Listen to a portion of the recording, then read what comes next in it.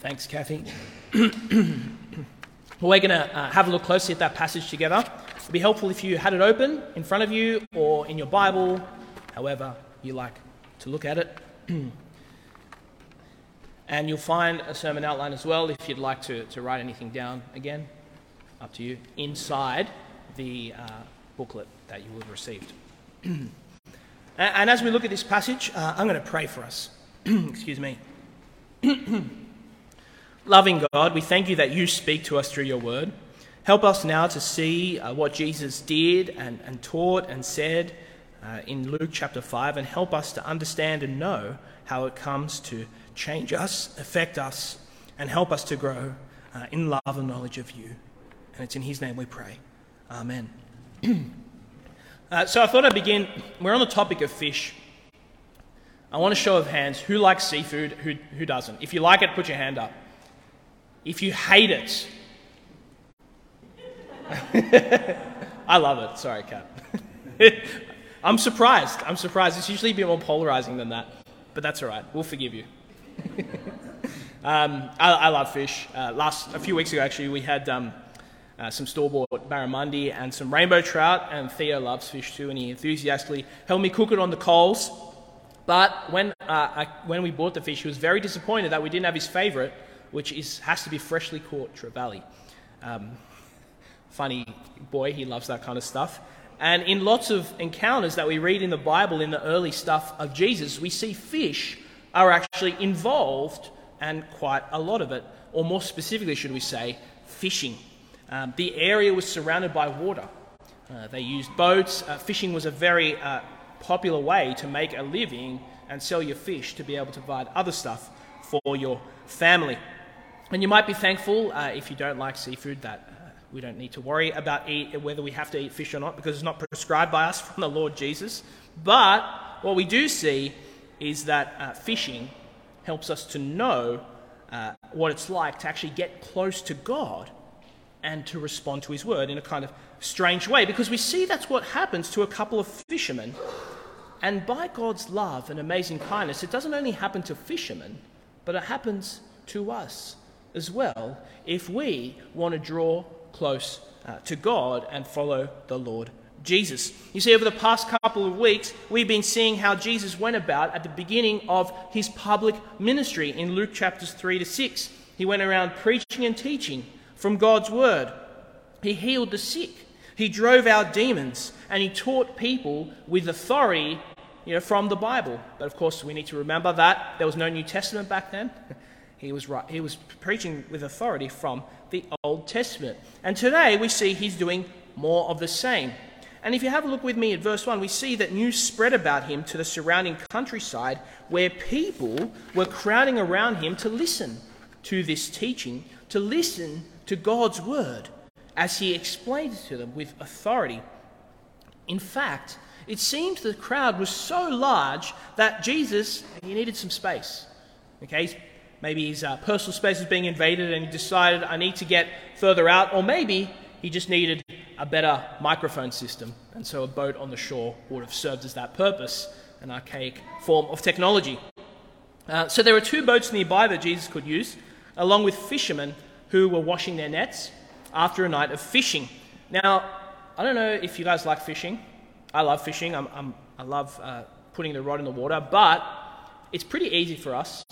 You get your bait, you get your hook, you get your line, your rod and your reel, you go out, you can do a spot of fishing, come back and wash it, and you're done. It's very easy, it's very simple, it's very relaxing most of the time, unless you don't catch anything, then it's frustrating. But I never have that problem, of course. But these guys, when they fished, they did not use a rod and reel. They used very heavy nets. And so fishing was manual labour. They had to toss these nets into the water, wait for it to sink to the ground, and then haul them back up and hope that there would be a catch of fish within the nets. And then they would have to do that repeatedly, either until the time for fishing was over, because they fished in the night, as any good fisherman will tell you is the best time to fish. And they would keep doing that constantly. It was tough and it was grueling work, And that's the context in which Jesus comes across these fishermen. You can picture it. They've got their nets laid out onto the shore and they were washing them from the night that they had just been doing fishing. So this is the end of their working day. And Jesus comes along with them while he's teaching from the crowd. And he asked these fishermen who have just had this tough night's work if he could use the boat as a makeshift stage. And when he's done, that's when things get really interesting. So that's kind of the frame for what we see today as we dive into this passage. And we're going to have 3 points which you can see. We're going to see that actually getting close to God hurts. And that might not be something that you expect to see. We also see that, secondly, when we get close to God, we obey his word, and almost ironically, we get closer to God by obeying his word. And then finally, we'll see that actually getting close to God does change us. And you see, when we combine these, we come to the inescapable conclusion that actually getting close to God is going to hurt. It means responding to him, and it means following him. So, let's explore together why actually getting close to God hurts. And I don't know about you, this is something that it does not come naturally to me to think this way, because we think we want to try and get away from pain as much as possible, don't we? Especially in our world today, we think pain has no meaning or takes away from meaning, and pleasure is where it's at. And you may have heard people say, if you want to avoid getting hurt, never get close to anyone. It's kind of true, but you're going to hurt yourself in the long run because that's not a very healthy way to go about things. But that old adage kind of holds true for God too, at least for our relationship with God. The Christian preacher, Tim Keller, I don't know if you've heard of him, he's an excellent preacher. He says, whenever we think of God, and more specifically, when we think of getting close to God, or we think of people who we think are close to God, our gut reaction is we think they're close to God because, maybe they have warm, fuzzy feelings. We think that you're meant to have some kind of experience that metaphorically kind of lifts us to the clouds, or maybe an out-of-body experience, or something along those lines, something kind of hyper-spiritual in that way of thinking. And we think if your life is together, maybe you are close to God too. If you don't have any pain and suffering, maybe that means you have some good faith there and God is kind of blessing you out of that. But we're reminded here that that's not how the Bible describes people getting close to God. And in fact, that's not only the way it doesn't describe it, the complete opposite is true. Let me give you some examples. So later this year, after Easter and after a little series, we're going to spend some time looking at Genesis 1 to 11. But Genesis 1 to 11, I'm sure many of you know the story of Adam and Eve. In Genesis 1, 2, and 3. They were created good, and then they ate the fruit that they were not meant to. And when they got found out, do you remember what they did? They hid from God, didn't they? Why do you think they did that? Well, because they knew after what they did, if they were to get close to God, it was going to hurt. And it did, didn't it? As we see what happens further in Genesis 3 onwards. Or I'll give you another example. Exodus chapter 20, verse 19. It's right after God's people Israel get the 10 Commandments. And when they knew God was drawing near, listen to what they say. They trembled with fear. They stayed at a distance and said to Moses, "Speak to us yourself and we will listen. But do not let God speak to us or we will die." You see, they were afraid of getting close to God. Or think of the person Job, whom following and drawing near to God, it cost him everything. And it's the same in today's passage, and it's the same for us too. See, let's start with the passage. We see Peter experiencing the same thing. And now, just a word, it's the kind of passage interchanges between Simon and Peter. They're the same person. Okay, so Peter is the name that Jesus gives to him, which you can look at. I think it's in Luke chapter 6 later, verse 8. He gives him the name Peter because it means rock. But Simon seems to be his given name, so he's known as Simon or Simon Peter or just Peter. They're the same guy. just to clear up any confusion.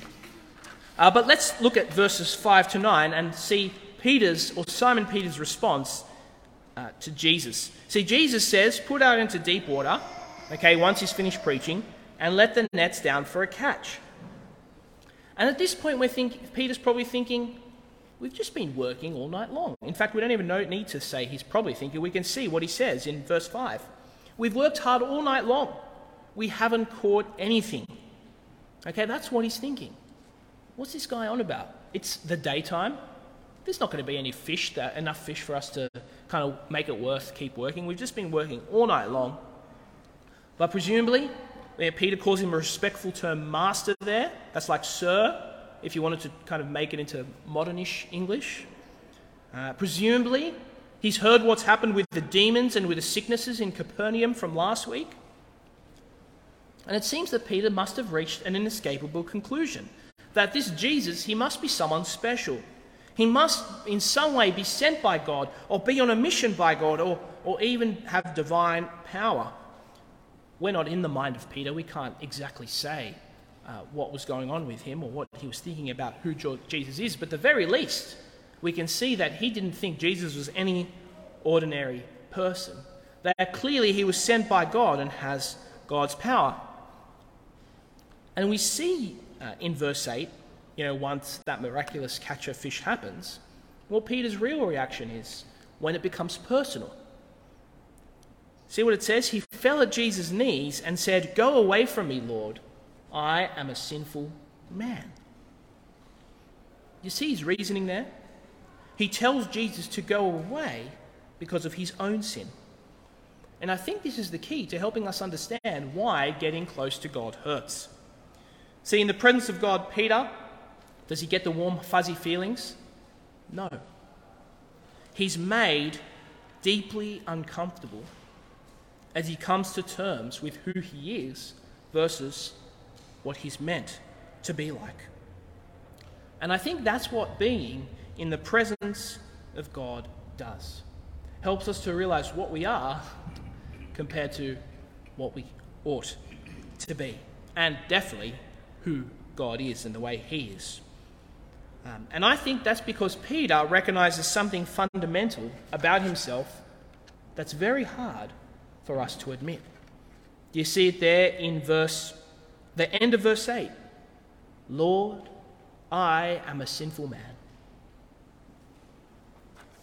I wonder if you find it hard to admit that. I certainly do. You see, I think if we feel close to God, maybe we do, maybe you don't, I don't know. But if you do, but don't feel comfortable about yourself when you feel close to God, then perhaps we're not really close to God at all. Perhaps we're close to a God that we've made up in our own minds. Perhaps we've done like many do and create a God who we think is right. A God in our own image rather than us being in his image. And I think as we've seen in this example, and as our own experience attests, when we get close to someone, doesn't it leave us vulnerable? Doesn't it leave us open to being hurt? Isn't it the people who love us most and we love most, aren't they the most hurtful towards us when something goes wrong? And don't we feel that much more than if a random stranger threw an insult your way? And I think that's what's happening here in this passage, and I think Luke wants us to experience that as well. It means realizing who we are, what we've done, and how we relate to God. And you see what Peter's gut reaction is. He wants to flee. It's uncomfortable to be in God's presence. It's uncomfortable for him. So what happens? Should we flee? Should we just run away? Should we close ourselves off? Is it bad to get near to God? But look how Jesus responds at the end of verse 10. He says, "Don't be afraid. From now on, you will fish for people." In other words, yes, getting close to me hurts. This is Jesus speaking, of course. Getting close to me hurts. But I want everyone to get close to me. Don't be afraid. And this is when he says, don't be afraid. It moves us from being in the presence of God from pain to comfort. You see, the truth of the matter is when we become believers in Jesus, we actually are in God's presence. We do get close to God. We can come to him and we don't have to run away. And it should hurt. It should hurt because we have to realize the truth about ourselves and our deep need for Jesus in the first place. But this is the thing. When we get close to God, we also realize how attractive he is because of who he is. We don't follow him because of what we get out of it. We don't even follow him because he saves us, although that might be true initially. We get close to God and we realize there can be no other way to be. We need to be close to him. But we're reminded that it's not easy. It's not easy because of how to do it, what we have to admit about ourselves, and because how that makes us feel. But there's great comfort as well, because Jesus says to those who get close to him, at least to Peter in this passage, he says, don't be afraid. Don't be afraid. And you see, in God's wisdom, we actually see in this passage how we get close to him. And it's by recognizing Jesus and obeying his word that Peter and the others, the sons of Zebedee, become Jesus' followers. And so as they do that, they do draw near to God. They do enter his presence. And we see their response in these fishermen's case when they leave everything and they follow Jesus. And so I think it's worth for us reflecting a little bit and think about what does it mean to get close to God for us? Do you see that it's meant to take us? It's meant to hurt us to get close to him because it's meant to make us see the truth of who we are as people, the truth of our own sin, in other words. But then also, it doesn't leave us there feeling miserable and horrible and helpless. You see what Jesus turns Peter into? A fisher of people. And so being in God's presence is also very comforting once we've experienced our pain and hurt. When we realize time and time again the deepness of our sin, but the deepness of God's forgiveness and Jesus' love for you, that he constantly upholds you, forgives you, and calls you his child. That's how we know we're getting close to God, I think, when we experience those things. But we haven't really experienced how we do that, just what it is. And I think we get a clue, though, in verse 1. You see what it says? The people were crowding around him and listening to the word of God. Isn't this the underpinning of everything Jesus says? And this kind of leads us to our second point, that when we get close to God, we obey his word, but we also get closer to God by obeying his word. It's meant to be confusing because it sounds cyclical, doesn't it? It sounds like a cycle where one doesn't necessarily start the other. Over my years as a pastor, I've been asked a number of times, I've lost count how many, I don't feel connected. Someone might come up to me and say, I don't feel connected from God. I feel far from him. How do I fix that? How do I feel connected? How do I get closer? And the answer is, we need to obey God's word. And that's how we get closer to God. We get closer to God by obeying his word, and we get closer by obeying his words. It sounds circular, but it's not.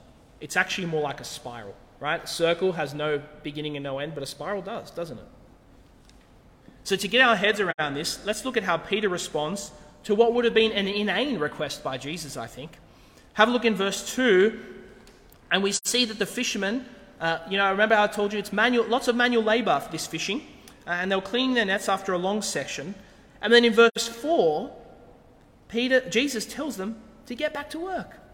Toss your nets back in for a catch. They've already just finished cleaning up, or close to it. You can imagine what they were thinking. We've done this before. We know what we're doing. Or what would you know? You're no fisherman. But Peter, I think, as we explored earlier, he perhaps knowing that when Jesus spoke it is with authority, he complies. But if you think about it, he has no real reason to toss the nets into the water apart from the fact that Jesus asked him. Isn't that the case? The only reason he had to throw it in the water was that Jesus asked. He knew they worked all night. He knows fishing is best done at night. He's just finished cleaning up. There is no logical reason why he should throw his nets back into the water, except that Jesus asked him.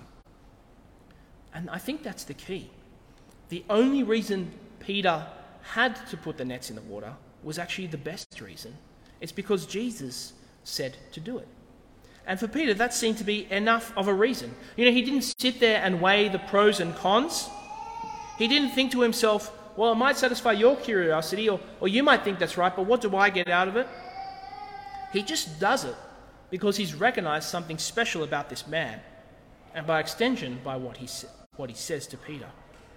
It's not necessarily the content of the word here that Peter's grappling with, as good as that is, but it's who spoke it. It's who said it. And I like to think of this example as a bit like a handmade card. Has anyone ever received, you get your nice cards, maybe a thank you card or something, but when someone makes you a card, especially a young person, I've got 4 young kids, so I get these made cards all the time. And you can ask Sal, I'm not a sentimental person at all, you may have guessed that. I don't keep things, definitely not cards. But there is one thing I've kept from the kids have made me.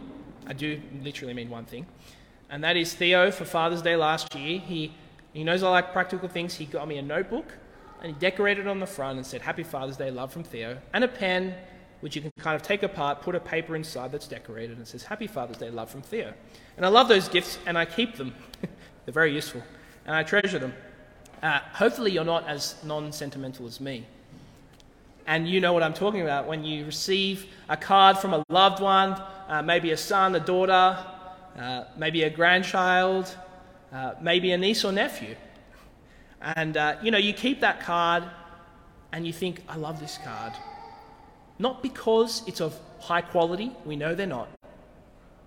The manufactured cards are much better just when we're thinking purely in terms of the quality of production. But that manufactured commercial card, with all its quality, is nothing compared to the one that's been handmade for you. Why is that? Why is that? Well, it's because you love the person giving it to you, don't you? You love what it represents. It represents that person and their love for you. And I think in the same way that this miracle of Jesus here, this miraculous catch of fish, it's not here to show us that Jesus is a better fisherman than the actual fisherman. It's not here to tell us that Jesus is going to provide food for us. But it's here because we want to remember our second point. We get close to God by obeying his word, because we love and treasure the one who speaks. Okay, that's what Peter did, and he was commended for it. God's word is powerful, and we ought to listen to him when he speaks. And so you might think, isn't that just circular logic and reasoning? Doesn't that lead us to becoming mindless drones if we just, have to follow God's word all the time? But I think that's not quite the case. It is an important question. We do need to say, isn't this just circular? But I think the question is basically asking, can Jesus be so good that we know whatever he says, it's worth doing? Isn't that the real question we have to ask about when his word speaks to us? Is he so good that no matter what he says, we know it's worth doing? We might not be able to see it in the instant, but we know it's worth doing. It's like that card, right? And that's why the hard work needs to be done, of course, knowing whether Jesus is good. And that's something that we do every week here at church, especially as we're exploring this early ministry of Jesus in Luke chapters 3 to 6. But I think when we do look and when we do that hard work, that doesn't just take 5 minutes, 10 minutes, 20 minutes, a sermon series even. It takes exploring God's word regularly. And I think when we do that, we come to the inescapable conclusion that Jesus is the loving, kind, generous, and good Son of God. who only wants what's best for us, who only wants us to draw near to himself, to draw near to God. You know, we've seen his credentials. We've looked at them in the past few weeks. We've seen his baptism by the Spirit. We've seen the divine pronouncement of God saying, "This is my Son whom I love." We've seen his love for the sick and for the possessed, and his overcoming of the devil, of Satan, and even his rejection by those who knew him best in his hometown. Of course, that's only just scratching the surface, isn't it? But if we conclude that Jesus is who he claims to be, then we need to accept everything he says and not just kind of reason it away. And I think that means for us, when we think about whether we do want to get close to God, whether we want to obey his word or not, whether we want to weigh up every single situation, whether or not we want to live as God tells us, it means we don't look for a way out. We don't look at what we can get out of it.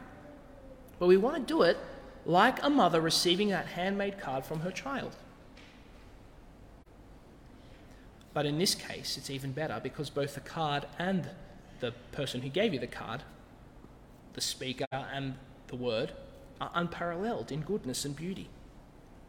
And what that means for us is that as we grow closer to God, we treasure his word more and we listen to it. And this is the cyclical part. And when we do that, we actually grow closer to God. Do you see how it works? As we grow closer to God, we treasure his word more and we listen to it.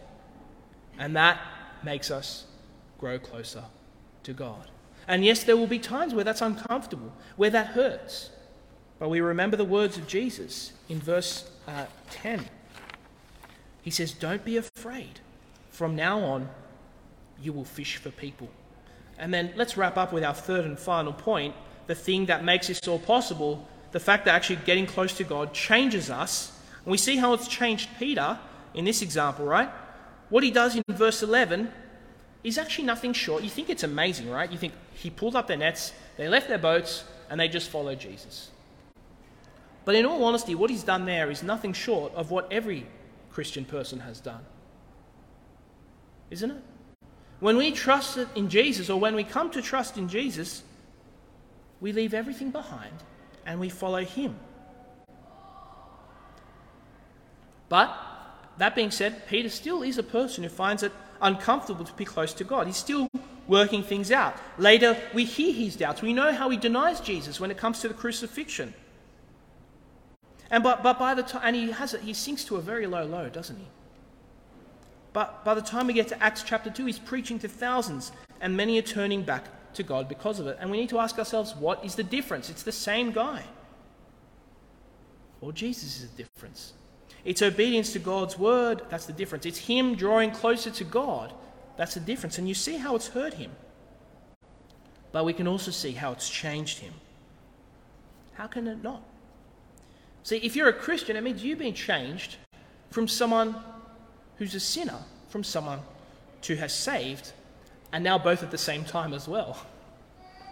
It means you've admitted that getting close to God hurts, because when we become Christians, it reveals our deepest needs. Our need to get close to God, our need to be saved by him. But I think it also means that we've realized this is actually the only right way to respond, to live. And the thing that comforts us, as Jesus reminds us, is that any pain, discomfort, or hurt that we may experience in following God is completely overshadowed by the enormity of his love for us. You know, Jesus, the one who is Lord of all, tells his companions in our text today that he's going to make them fish for people, that he will catch people, not to kind of, as fishermen will do, cook them and eat them or sell them, but to save them. He will catch them, saving them from sin and death and making them to be his people, people who follow and grow closer to their Lord. And as we finish, I wonder if you'd think with me for a moment. What causes Peter to change? What prompts that spark in him? It's such a simple answer, isn't it? It's so obvious. But we know how hard it is to actually let that sink in. It's God's word. It's Jesus telling him to follow him. It's obeying when Jesus said, chuck the nets back in after your hard night of fishing. It's listening to the teaching and coming to the conclusion that Jesus is the Christ, the Saviour. And if we fast forward, it's when he disobeys God's word and denies Jesus. If you are familiar with the experience where the rooster crows, and that he experiences the most pain. And then again, when he sees Jesus after his resurrection, the pain gives way back to joy as he re-enters God's presence. And then it moves further even into confidence in God's word as he preaches to the people. But we're all not Peter, are we? That's one example of one person's life. But the trajectory of Peter's life is the same as the trajectory of ours, isn't it? God's word changes us. Getting close to God hurts. But he loves you and he comforts you when you enter his presence, painful though it may be, as he changes you from someone who is a sinner to saved, from someone who is now also able to go out and help other people to get close to God too. Let's pray. Loving God, as we look at this passage, we realize it's deeply an emotional one. And we ask, Lord, as we consider it, as we respond to it, that you would help us to draw closer to you, painful though that may be. We thank you that you have comforted us through the death of the Lord Jesus and his resurrection. We thank you that you've showed your great love for us and you draw us into a relationship with you. Help us to obey your word and in so doing be changed to get closer to you. And it's in Jesus' name we pray. Amen.